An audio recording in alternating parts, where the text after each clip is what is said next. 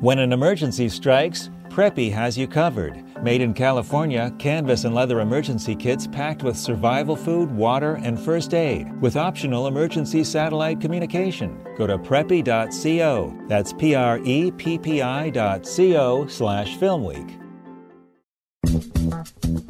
From the Moon Broadcast Center, it's Film Week. This week, our critics review The Farewell, starring Awkwafina in a dramatic turn, the comedic actress who was such a big hit in Crazy Rich Asians. We'll also talk about the horror film Crawl and Stuber, an action comedy starring Kumail Nanjiani. It's Film Week on 89.3 KPCC.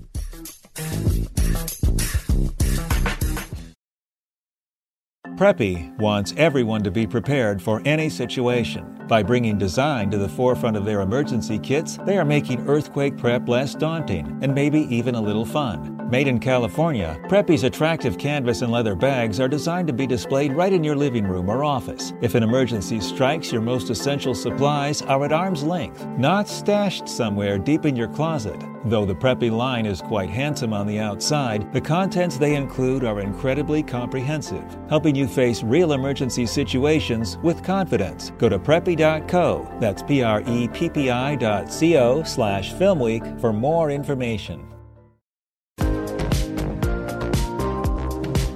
It's Film Week. I'm Larry Mantle. Wonderful to have you with us on this very warm weekend. We'll hopefully get you into an air-conditioned movie theater for a good flick this weekend. I'm joined by critics Wade Major of Synagogues.com and Christy Lemire of RogerEbert.com and co-host of the Breakfast All Day podcast. We begin with The Farewell, a comedic drama written and directed by Lulu Wang and starring Awkwafina. What's wrong, Dad? Please tell me. Milan is dying. She doesn't know, so you can't say anything. The family thinks it's better not to tell her. Why is that better? Chinese people have saying, when people get cancer, they die. We'll have to go to China. Wedding is an excuse so everyone can see her. He's my only cousin. Do you think I should be there? You can't hide your emotions. If you go now, they will find out right away. The Farewell. Christy. This is far and away the best movie of the week and one of the best movies of the year, for sure.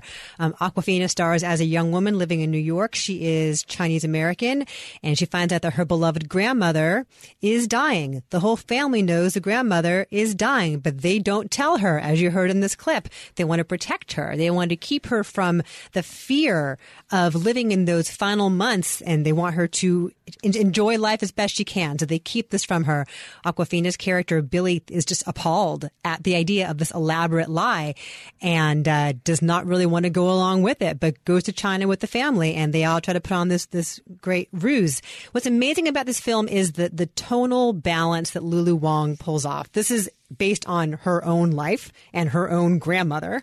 And it's a funny movie. It's a funny movie about waiting for death. And the tricky tone she finds in the absurd small moments here are amazing over and over again, whether it's, you know, the drunken toasts that the guests give at the wedding banquet, or, you know, the morning exercise that the Nai, the grandma, does in the yard. Like, there are so many opportunities to laugh here in ways that you would never expect. There's nothing mawkish about this film. The emotion that ultimately, inevitably comes forth is so genuine.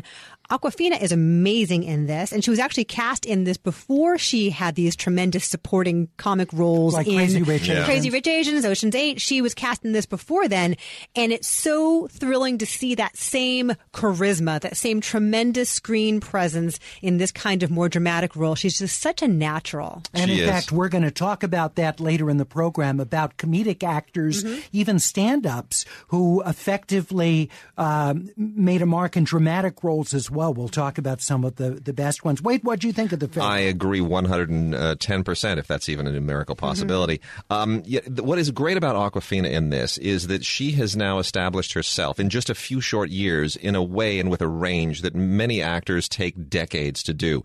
She can rap, she can make us laugh to the point where we're crying, and she can make us cry with a beautiful dramatic performance. And she does, and she pushes all those emotions. She is an incredible talent.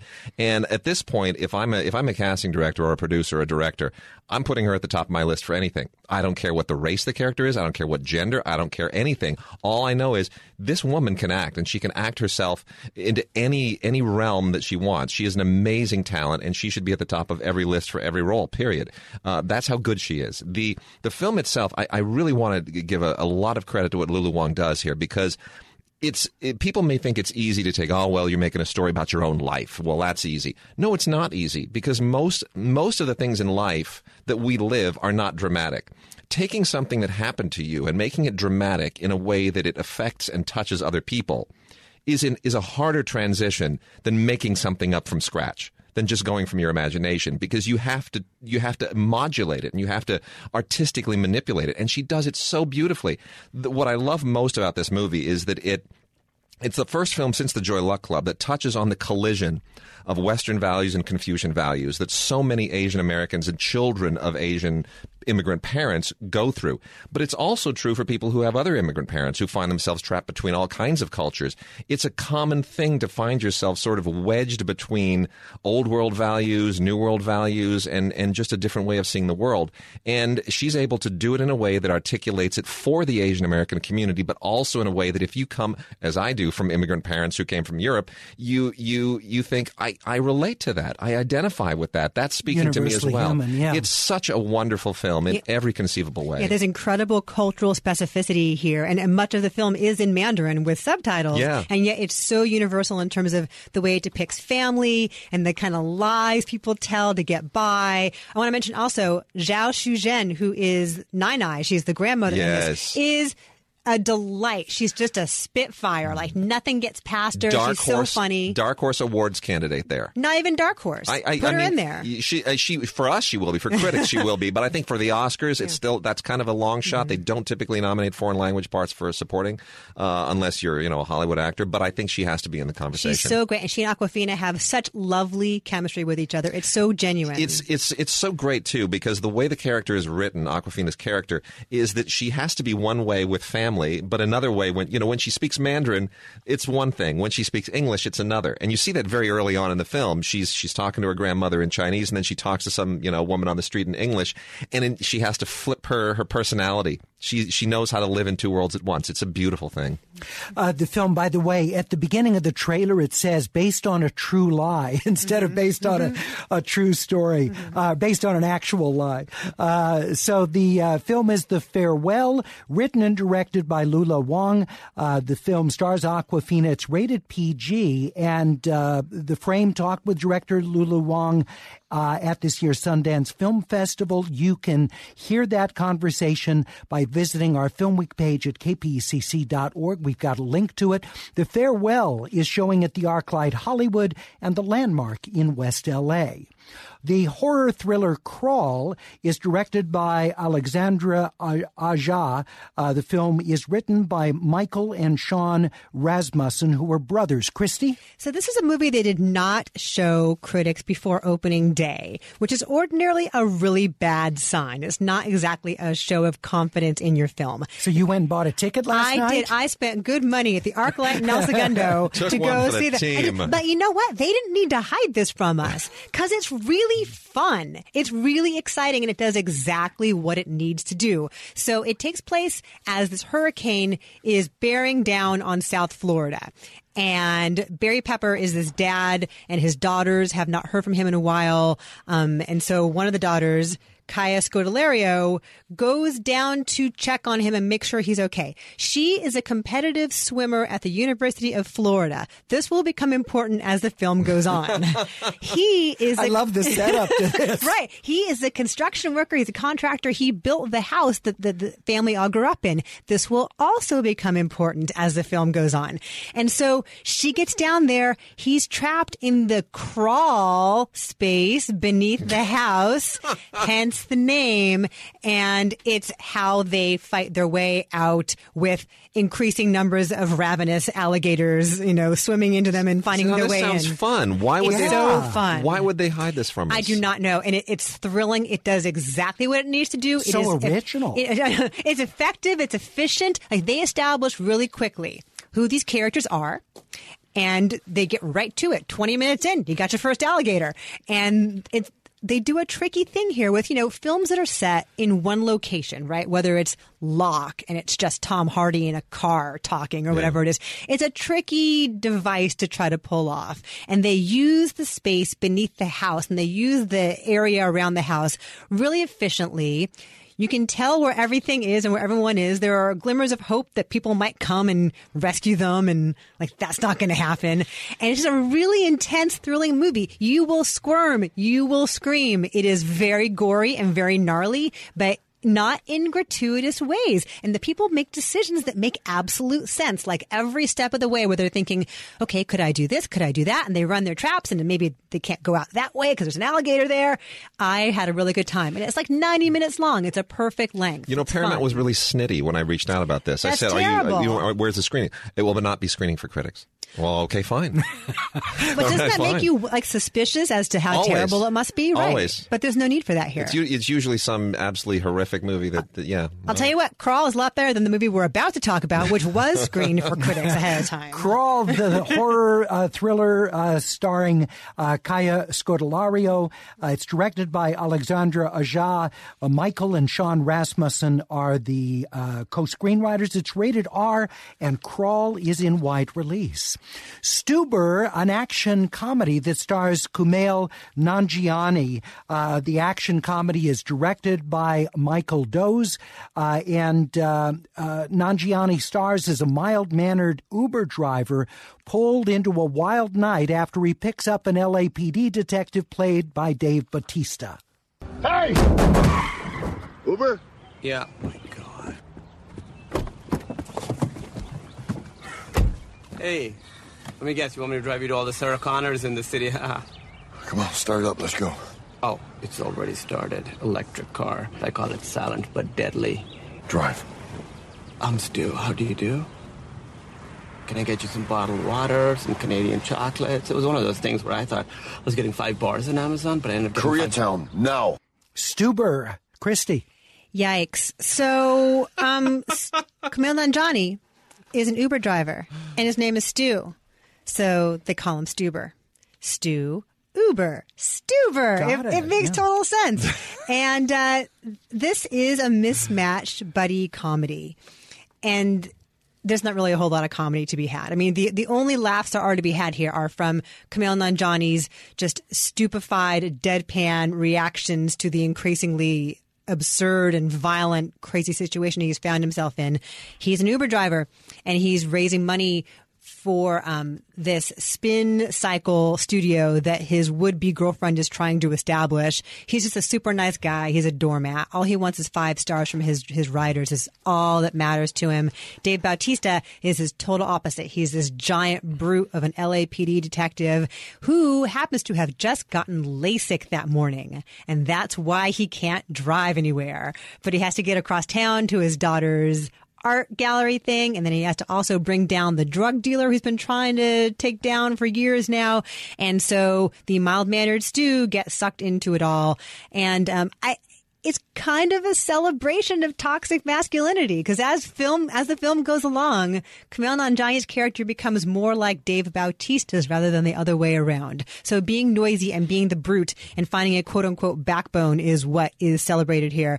We're about to talk about another movie after this, which is also about toxic masculinity. But this is just sheer brute noise, violence. It's not very funny. I guess the idea of the clash of them sounds great. They're both so interesting, and Dave Bautista has a really fascinating screen presence between his work in Guardians of the Galaxy and this most recent Blade Runner. There's something fascinating about the hulking nature of him, and it's just used in the most simplistic way here. Well, this made me think of the film Collateral with Tom Cruise and Jamie Foxx. But that was a Michael Mann movie. But I mean, it wasn't a comedy, right. But it was sort of that premise of, I was thinking a Midnight Run too, but that doesn't. Name a mismatched buddy comedy, and this is just a really noisy version of it. Stuber, the film, starring Kumail Nanjiani and Dave Bautista. Tripper Clancy wrote the screenplay. By the way, this is a Disney R-rated film, Disney's first R film in 6 years. It's in wide release, and The Frame talked with co-star Kumail Nanjiani earlier this week. You can hear that conversation from the link on the Air Talk page, kpcc.org. Coming up, we're going to hear about The Art of Self-Defense, starring Jesse Eisenberg and Alessandro Nivola. Also, Firecrackers, that a drama that's out on demand. And Bethany Hamilton, Unstoppable, a documentary about the 13-year-old girl who lost her arm in a shark attack, but who was able to be resilient in the face of such loss. Also want to remind you that our next Film Week screening at the Theater at Ace Hotel in downtown Los Angeles coming up Saturday night, July 27th at 7 o'clock. The beautiful historic venue. On the big screen will show Paul Thomas Anderson's Boogie Nights. The program will include the screening of the film and a post-screening conversation with very special guests. We invite you to get your tickets now by visiting kpecc.org/in-person. Once again, it's Saturday night, July 27th, Boogie Nights, our next Film Week screening. All of the movies are set in Los Angeles. That's what they have in common. Boogie Nights very specifically set in the San Fernando Valley. So we invite you to get your tickets, kpcc.org/in-person. We'll be back with our critics reviewing many more films in just 1 minute.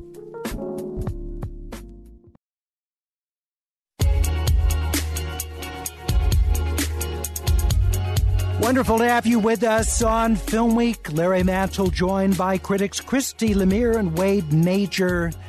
Next up, The Art of Self-Defense, written and directed by Riley Stearns, Jesse Eisenberg, and Alessandro Nivola star with Imogen Poots. The film about a timid bookkeeper who joins a neighborhood karate studio. Christy, you're going solo again on this. I really like this one very much more than Stuber, which sort of, visits some of the same kind of thematic territory about male friendships and how they can or cannot be a good thing. So Jesse Eisenberg he's a very meek, timid guy. His name is Casey, which people make fun of him for, suggesting that it sounds like a woman's name. And he's kind of bland and meek in every situation, whether it's at work, trying to make small talk with the idiot dude bros in the break room, or just he comes home and his sweet little dachshund is waiting on the couch for him. He just seems so relieved to come home and just have to do that. And one night he gets attacked going out to the grocery store to pick up food for the dog. And he decides he needs to protect himself. And he wanders into this just generic strip mall karate studio where Alessandro Nivola is the very self-serious instructor who insists that all of his students simply address him as sensei. And it's all about how Alessandro Nivola's character transforms this man and gets under his skin and gives him a sense of confidence he never had, but in really manipulative ways. Like he's incredibly charismatic. Alessandro Nivola is so good in this. And the tone of the whole film and his performance specifically, it's so understated. It's so sly. It begins life as sort of a twisted take on the Karate Kid, but it ultimately becomes Fight Club, because the more that Jesse Eisenberg's character gets sucked into this world and gets more and more confidence and gets to be part of almost the cult-like atmosphere of this karate studio, he realizes that there is much darker stuff going on than he initially realized. Imogen Poots is really, really good in this too, as the only woman there. It's a very testosterone-heavy, sort of misogynistic environment, but she fights her way through it, literally and metaphorically. She's a teacher and a student, and she is the voice of reason. She knows what's going on here. She kind of cuts through the nonsense of it. Jesse Eisenberg is really good in this. It's a very different kind of role for him. He is so often like fast talking and like the smartest guy in the room and just exasperated with everybody around him. And here you can feel him like quietly quavering with fear. It's a visceral performance in a small, understated way. I like this a lot. It goes in some unexpected places. And it's very low key, though. The trailers make it look like kind of a wacky comedy. It's a very low key kind of deadpan, sly comedy. The Art of Self-Defense, starring Jesse Eisenberg and Alessandro Nivola. It's rated R, written and directed by Riley Stearns, and at the ArcLight Hollywood. Firecrackers is written and directed by Jasmine Mozaffari in a feature directorial debut. Wade, what'd you think? I was shockingly impressed by this film. I thought it would sort of tread familiar territory in a familiar way, and it does tread familiar territory, but it manages to sort of freshen it in a really exhilarating way. Mozaffari based this on her 2013 short film and expanded it. It's a Canadian indie that deals in the downtrodden, depressed youth genre that kind of began here in the United States with Larry Clark's Kids and includes things like American Honey and Florida Project. And this deals with two young girls played by Michaela Karimsky and Karina Evans, who just want to get out of their dead-end Canadian town, which is just a depressing place where nobody seems to actually have a job and people just sit around and, they're promiscuous and they use drugs, and that's it. They identify the town, or is it They don't unnamed? They don't identify the town. But it is. I think it's supposed to be Ontario. In the short film, it was in Ontario, these are their efforts to get out of town, to raise the money to somehow get out of town. But it keeps pulling them back in. There's a cycle of despair in this town that just keeps catching up with them. They know all the same people. The same people have all the same vices. They can't escape their vices, and you get caught up in somebody else's cycle of vice. And the performances are stunning. Karimsky and Evans are so real, it's terrifying. There's never a moment where they seem to be reciting dialogue. It just feels urgent and it feels exhilarating, and you really do get caught up in it. Even though it treads familiar territory, I felt like I was watching this film for the first time. Christy, what do you think of Firecrackers? I agree with all of that. And Michaela Karimsky has such an unpredictable kind of wild child nature to her that you truly never know where this film is going to go, where she's going to take you with it. And you mentioned that the cycle that they are stuck in, and so much of it has to do with the way the men in this town manipulate the women for their own the boys. Base needs. Yeah. I mean, and so what I love about it is that these two girls, and they are girls, like they're teenagers. They just graduated from high school, I want to say. They stick by each other no matter what. And so the men try to exploit them and use them, and over again, especially Michaela Karimsky's character, Lou, she's like, we don't need them. Yeah. We only need each other. We don't need them to get us out of town. We're going to figure it out. And so it's how they overcome one obstacle after another. And while it sounds like a really bleak film, and it is, it's got this incredibly rich and gritty and grimy sense of place. Almost in a way that's borderline voyeuristic, I would say. There are scenes, yeah. Yeah, but it surprisingly by the end has like a glimmer of hope. And I love the relationship between Lou and her little brother. Who is a little different in this town, in a place where being different can get you hurt. And that's the thing. For a movie that is so in your face, it's also very subtle at the same time. It doesn't overplay its hand when Mozaffari, when she knows she needs to pull back a little bit, she pulls back. And it's always a risk when somebody takes a short film and turns it into a feature, because very often it feels like, there's like it's added, like it's really padded out. And this doesn't. She had a very rich story, and she elaborated on it and introduced more characters in a very, very, very smart way. Firecrackers, the film from writer-director Jasmine Mozaffari. It's unrated, and it's available on select video-on-demand services. Firecrackers, unrated. Sounds like it's largely for adult audiences. Definitely. Oh, yeah. The documentary Bethany Hamilton, Unstoppable, tells the story of the 13-year-old who lost her arm in a tiger shark attack. Aaron Lieber's the director of the documentary. Christy? So we've heard Bethany Hamilton's story many times in many different forms.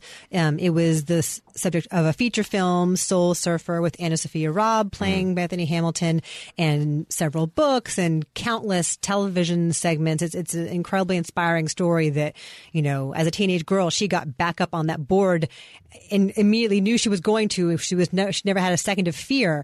But we don't really know, we haven't really seen so much about what her life has been like since then. And now she's an adult in her mid-20s, and she's a wife, and she's a mom. And it's about how she has tried to forge a somewhat normal life for herself, despite the fame and despite all of the responsibilities and how she trains to stay at the top of her game. And she actually gets in like better shape than ever after she has a child. Oh, it's astonishing. I felt so lazy watching this movie. Like, she looks amazing. Yeah.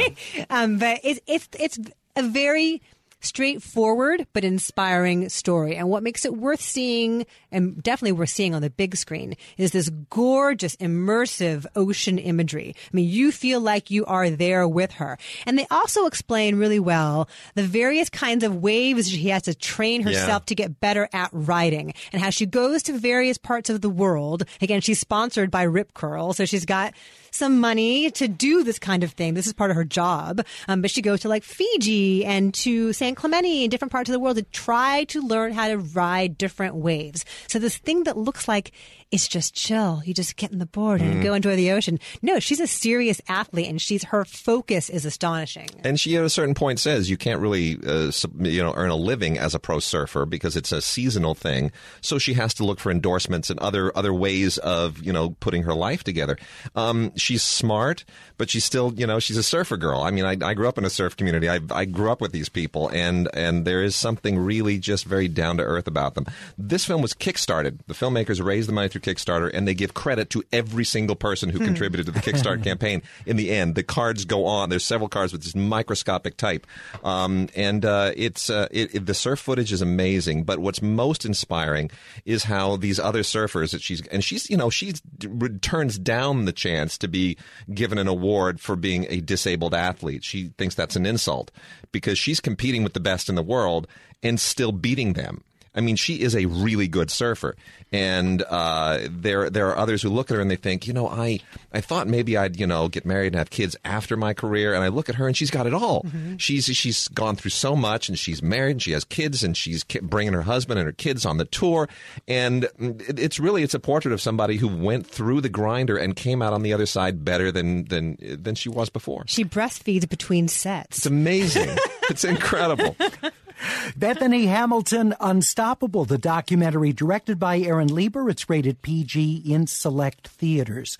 The documentary Armstrong, about the life of Neil Armstrong, first man, of course, set foot on the moon. The doc is unrated. Wade? They're all coming out this year because it's the 50th anniversary in just in like 2 weeks. And 1 week. It's 1 week. Next Saturday. That's right. 1 week away for the 50th anniversary. So we're getting them all, starting with First Man and then Apollo 11, so dramatic and documentary. This is a very good documentary about Neil Armstrong that is actually better than First Man because it feels like it actually tries to get inside the man and his life in a way that the narrative film did not. It's not remarkable in terms of the craft. It's just, interviews, archival footage, but they do get some amazing interviews. They don't get Buzz Aldrin, though. There's no Buzz Aldrin in this, and probably for good reason, because at a certain point, people do start talking about when the decision was who is going to be the first man on the moon. Is it going to be Neil or Buzz? A lot of people do say, yeah, Buzz wasn't the guy. We didn't really want that kind of a person being the first person. He's a little too edgy, a little too unpredictable. We wanted somebody who was clean as a whistle, who was all American, and that's how Neil got the call. Michael Collins has interviewed a lot of the people from Houston and a lot of the technicians and the engineers, and what it really, despite the title, what it winds up being is a tribute not just to Neil Armstrong, but a tribute, as he would have wanted, to the entire collective of people who were part of putting a man on the moon. And it is really quite a wonderful story to see it told this way. Harrison Ford narrates Armstrong from director David Fairhead. It's at the Arena Cine Lounge, Sunset, and unrated. The drama Lying and Stealing is directed by Matt Aselton, who co-wrote the screenplay with Adam Nagata. Christy. This is the tried and true One Last Heist movie. You have seen this movie before and various other kinds of heists. This time you have the very handsome Theo James playing an art thief, and he hooks up with the very attractive Emily Ratajkowski, who is sort of a small-time con artist herself, and they are in Los Angeles, and they're both trying to get out of this life, and they do the one last job. Fred Melamed is the really skeevy. God, he's predatory. He's just gross. And he's the crime boss that Theo James is trying to get out from underneath. And and they do the one last job for him. And the fun thing about a heist movie ordinarily is that you watch them plan the heist, and then you watch them try to pull off the heist, and you're invested every step of the way. And that does not happen here. They're pretty, but it's like the whole thing's at half speed, like it's inert and empty somehow. It's like if somebody did Ocean's 11, except they made it Ocean's 2 and didn't care and just said, nah, why bother? Lying and Stealing, the film, rated R, starring Theo James and Emily Ratajkowski, Matt Aselton, the director and co-screenwriter, Lemley's Monica Film Center, where you can see Lying and Stealing. We have another film to review for the week. It's the German-Italian co-production Three Peaks, written and directed by Jan Zabil, Alexander Feeling, and Berenice Bejo star. Wade? Really an interesting film, and you got to stick with it. This is about a 90-minute film that takes an hour to fully get it set up going, and you're going to sit there for about 60 minutes thinking, what am I doing? I'm just watching this guy and his girlfriend and his girlfriend's 8-year-old son, and they're in the mountains in the Dolomites in Italy, and they're just talking about moving to Paris. Nothing really seems to happen. It's just three people in a cabin in the mountains for an hour, and then it just... It clicks, and I can't tell you where it goes, because then it becomes a thriller in a way that just sets that last half hour off like a roller coaster, and it is incredibly effective. But it wouldn't be that effective if you hadn't invested that hour in a slow burn that just really, really sets you up. And then he just, once he's, it's like he's reeled you in, and then he just unleashes it, and it is very, very interesting and very effective and very unusual filmmaking. Three Peaks is unrated, written and directed by Jan Zabil. It's at the New Art Theater in West Los Angeles. Also, Rip Torn passed away earlier this week at the age of 88 in Connecticut. He was best known for his role as Artie, the producer of the late-night talk show at the center of the Larry Sanders Show. I loved Torn's interplay with Gary Shandling on the series, just absolutely terrific. He had a big role in Albert Brooks' Defending Your Life. He was in The Man Who Fell to Earth with David Bowie, and gave what was perhaps his greatest performance in 1973, the film Payday, in which he starred as an extremely difficult country music performer. Wade, your memories of Rip Torn? It's funny. He's one of these actors who sort of had two phases to his career. Most of us around, who've been around movies for the last 30 years or so, we know him from things like Defending Your Life and Larry Sanders Show, where he's that gruff guy who kind of comes in comic relief, and he brings that burly, brusque attitude into the movie. But when you go back to something like Payday, he was part of a generation of actors who came of age in the late 60s and early 70s. You could say Jack Nicholson was one of them as well, who really just didn't come in looking to be an actor. They came in looking to throw themselves into a part, to just go to the wall in an almost psychological experiment to see how far they could push themselves. And Payday is breathtaking. I mean, he takes risks there that just 5 years earlier would have been unheard of for film actors. It really did kind of change the culture in a way. All right, Rip Torn, who passed away at the age of 88 earlier this week. Great to have you with us on Film Week. I'm Larry Mantle, Wade Major, Christy Lemire, our critics with us this week. One of my very favorite dramatic performances by a largely comedic actor was Cloris Leachman in The Last Picture Show. Just a tremendous performance. In fact, it won her the Oscar for Best Supporting Actress.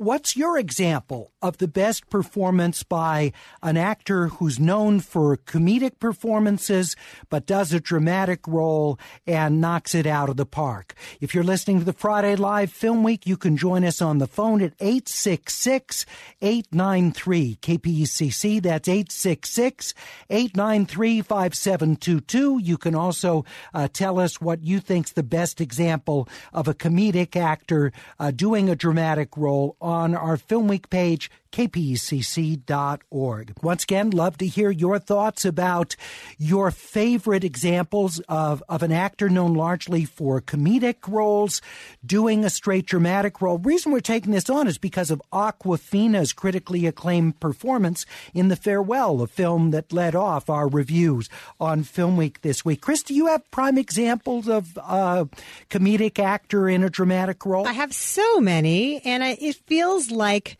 it's a rite of passage for a lot of folks and a must-do kind of thing that a lot of comedians always secretly want to do, because comedy is so hard and it doesn't get the credit for being as hard as it is. But when you do a dramatic role, all of a sudden those chops are, more readily on display, and this person can really act, of course. And so I think a lot of comedic actors want the opportunity to flex in that way. And so, some of Adam Sandler, for example, not a big fan of his comedies, but the best stuff he's done is like Punch Drunk Love or Spanglish. I think of Jim Carrey now mostly as a dramatic actor. He hasn't really done that many comedies recently. He's so great in Man on the Moon or The Truman Show or Eternal Sunshine of the Spotless Mind. A lot of Saturday Night Live people, of course, have done this. Bill Murray, Bill Hader is, so incredibly versatile, but I loved him in The Skeleton Twins with Kristen Wiig, also primarily a comedian, and he's so great on Barry. And then just this past year, we had Melissa McCarthy in Can You Ever Forgive Me? She's so she's so lovely and understated in that. And I guess it all just goes back to the notion of, the sad clown, that dark side is in all of them, and dramas allow them to let it out. Well, and comedy is, of course, considered to be much harder to successfully pull off. So much harder for a dramatic actor to cross over into comedy than perhaps vice versa. Mm-hmm. Yeah. All right, let's talk with Jonathan in Hollywood. Jonathan, you have a couple of examples of success in this. Yeah, hi, Larry. The two that came to mind were Jerry Lewis in King of Comedy. Yes. And Andy Griffith in Kazan's A Face in the Crowd. It's one of the all-time great film performances, I think. Yeah, I agree with you. Andy Griffith in A Face in the Crowd, just a dynamic performance coming off him being a Broadway actor. And, of course, Jerry Lewis in King of Comedy.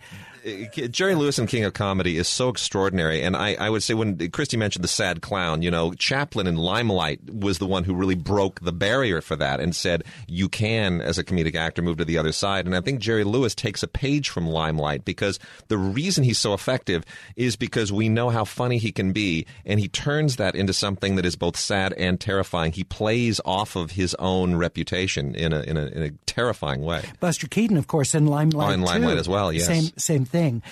Kevin in Northridge, you also want to go back quite a few years. What's your example? I didn't see them when they originally came out, but the example is Jackie Gleason in Requiem for a Heavyweight and The Hustler. The Hustler, yeah. Jackie Gleason, known for his... No, such a good point. Yeah. Yeah. Miles away from Ralph Cramden and, the Jackie Gleason show. Yeah. No question. Great example. Kevin, thanks so much. 866-893-KPCC. Again, if you're listening to the live Friday broadcast of Film Week, you can call. But if you're listening to the Saturday broadcast, you can put it on our Film Week page, kpcc.org. Damon in South Los Angeles, Will Smith in 6 Degrees of Separation. That's a good example. And John in Sherman Oaks, Steve Martin in The Spanish Prisoner. Yeah. Let's see. We've got Tim in downtown Los Angeles. Tim? The first one that comes to mind, and it's really overlooked, is Marion Ross in Evening Star, the sequel to Terms of Endearment. She plays the maid of Shirley MacLaine in a role that you just didn't expect that she would be cast in. I mean, for years, we all knew her as the mother of Richie Cunningham in Happy Days. Yeah, I appreciate it, Tim. Marion Ross, Evening Shade, 866-893-KPCC. Max in Sherman Oaks brings up a recent guest with us on Film Week, John C. Reilly. Says hard to peg him in one role or another. He switches back and forth seamlessly between comedy and drama. And there's some actors who are so good, they do that routinely. They just go back and forth. I mean, my two favorite always are Bill Murray in Lost in Translation and Peter Sellers in Being There, because both parts they're still funny, but they're poignant, and they play because they are so poignant, and because they can be funny, they can also go deep in those two parts and make you cry. And Bill Murray is still great in Broken Flowers, too. Yeah. He's done several Jim Jarmusch films, which allow him to do a darker side of his comedic persona. Yeah. We should also remember Jonah Hill is two-time Academy Award nominee. Jonah Hill. He's so great in Moneyball. And I don't know, I guess Wolf of Wall Street it's an everything. It's not a comedy or a drama or a thriller. It's all the above. But his scenes are intense in that. And could I just put a shout out to Billy Connolly and Her Majesty Mrs. Brown opposite Judi Dench? I mean, Billy Connolly makes me laugh almost more than any other human being on the planet, and that part should have gotten him an Oscar nomination. All right, we'll hear from more of our Film Week listeners. Your pick for an actor largely known for comedic roles, but who in doing a dramatic performance knocked it out of the park with a great dramatic performance. Again, for those listening live Friday, 866-893-KPCC. Back in just 1 minute.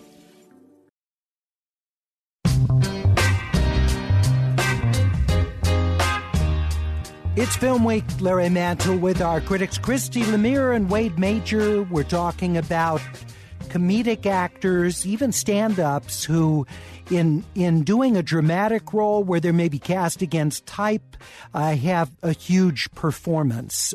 Your best example of that, you can put it on the Film Week page, kpecc.org. David writes on the page, Monique in Precious. Yeah. Steve Carell in Foxcatcher.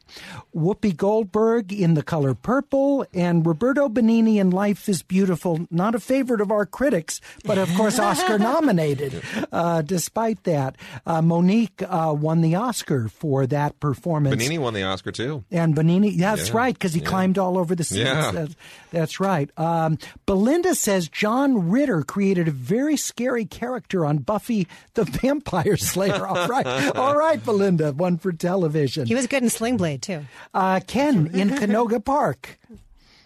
Yes, I think at the top of my list would be Mary Tyler Moore in Ordinary People. Yeah, that's another Oscar credited role there. Yeah, what did you like so much about her performance? I was just amazed with how subtle she delivered the performance. Her looks and glances in the non-dialogue moments, I think, were the most impressive thing I've ever seen. And especially from her, because you don't expect that. You expect, she's going to deliver the third line of the punchline. And she just, with a look and a glance, you could tell what she was thinking, how she was processing the moment, and the performance was just, I think, amazing. Ken, I agree with you, and I think one of the things she showed in her television work, she was extremely good at playing off of the other actors around her, very generous performances, and in Ordinary People, she took that skill and that orientation as an actor and put it into that dramatic performance. Ken, I appreciate you raising that. 866-893-KPCC. Jay in Long Beach says Robin Williams in Good Will Hunting. Yeah, another Oscar winner. Yeah, Leanne in Mission Viejo. Bill Murray in Lost in Translation. He got robbed at the Oscars, Leanne says. Let's see. Let's talk next. Diana in West Hollywood.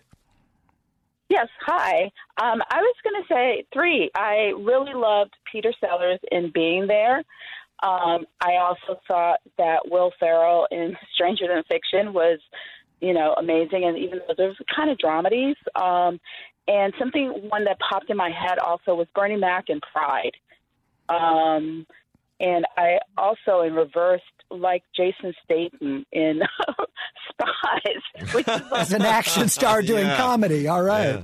Yeah. Usually do comedy. Yeah, all right, Diana, thanks very much. I appreciate it. Jim in Claremont wants to bring up Jack Lemmon, who he went back and forth between comedic and dramatic roles, but in Save the Tiger and in The Apartment doing what were largely dramatic roles. Save the Tiger was a purely dramatic role, and The Apartment, of course, kind of mixed them together in the film. 866-893-KPCC or the AirTalk page, kpecc.org. Oh, John in Culver City, you wanted to mention another Jack Lemmon movie. Yes, I did, Larry. Days of Wine and Roses, also the China Syndrome, and wasn't he in Custard versus Missing? Yep. Yes, absolutely. Yeah, Jack Lemmon. In fact, I just caught him on TV the other night in a film, Cowboy, which was it with Glenn Ford, which was an interesting role, which is Fish Out of Water, which was largely dramatic. He did a little bit of comedy, but largely dramatic film. Delmer Dave's movie. Thanks very much, John. 866-893-KPCC if you're listening to the live Friday Film Week. One quick point is Lucille Ball in Lured from 1947, a Douglas Sirk serial killer movie, but she wasn't... She's the bait in the film, She's the bait in the she? film, but she was not known as a comedian. It was the next year that she started her radio show, My Favorite Husband, and then a few years later that evolved into I Love Lucy. So she was a great dramatic actress who then became a great comedian and kind of flipped it around. How would someone know that someone like Lucille Ball would have inside her the comedic And she started as a genius that dancer. She went from a dancer to being a dramatic actress to being one of the great comic geniuses of all time. It's all timing, right? That timing is there no matter what genre it is. All right, let's see. Next is Ian. Ian, I'm not sure where you're calling from, but who's your example? I'm calling from the road. All right. Just undesignated road. So who do you want to shout out to? Jim Carrey and also Jerry Lewis, because I think that the guys who make the biggest transitions from being wacky, like insane, stagey comics have the biggest impact. And my movie, one of the Jim Carrey movies, is Eternal Sunshine of the Spotless Mind. Yeah, the Charlie Kaufman film. Yeah, very, very emotional and small, and he's done this in a few roles, and I think he's amazing. And this is a guy that I don't love as a comedian. Same thing with Robin Williams; like they're just too big, too wacky. But wow, what was the Robin Williams movie where he worked in a photo lab? What was that one? 1 Hour Photo. He's chilling in that. That's a great example. I love that movie. Oh, he's so good. Ian, thanks. I appreciate it. Isaac in Huntington Beach, also a big fan of Jim Carrey in Eternal Sunshine of the Spotless Mind. But Isaac, you have another performance you want to bring up? Yeah, I think Adam Sandler in Punch Drunk Love deserves a little love. You know, he did a good job there. He still was Adam Sandler, but he brought, a different aspect of his personality to his film. All right, Isaac, thanks very much. Let's not forget about Eddie Murphy's one Oscar nomination for Dreamgirls. Yeah, that was terrific. Denise in downtown L.A., your pick for comedic actor going dramatic. Well, what about Sarah Silverman in I Smile Back? Mm-hmm. Okay. Yeah. She got tremendous popular support for her performance in that.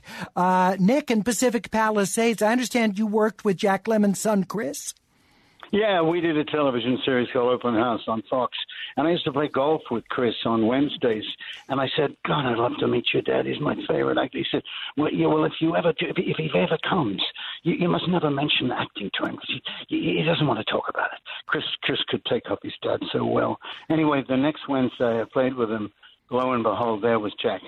And Chris sat me in the buggy with Jack, and I went all the way around with him. I was dying to tell him about his performance in Days of Wine and Roses, where he ripped my guts out. It was the most dramatic and wonderfully sad, brilliant performance. And eventually I said to him, Jack, I'm sorry, I just got to tell you, Days of Wine and Roses is my favorite film of all time. He said, oh, mine too. And he grabbed me, and it was just great. Yeah, about an alcoholic couple. Rip your heart out is a great description of it, Nick. Thanks very much. Jeffrey in Beverly Hills wants to bring up Rosalind Russell, a veritable comedian.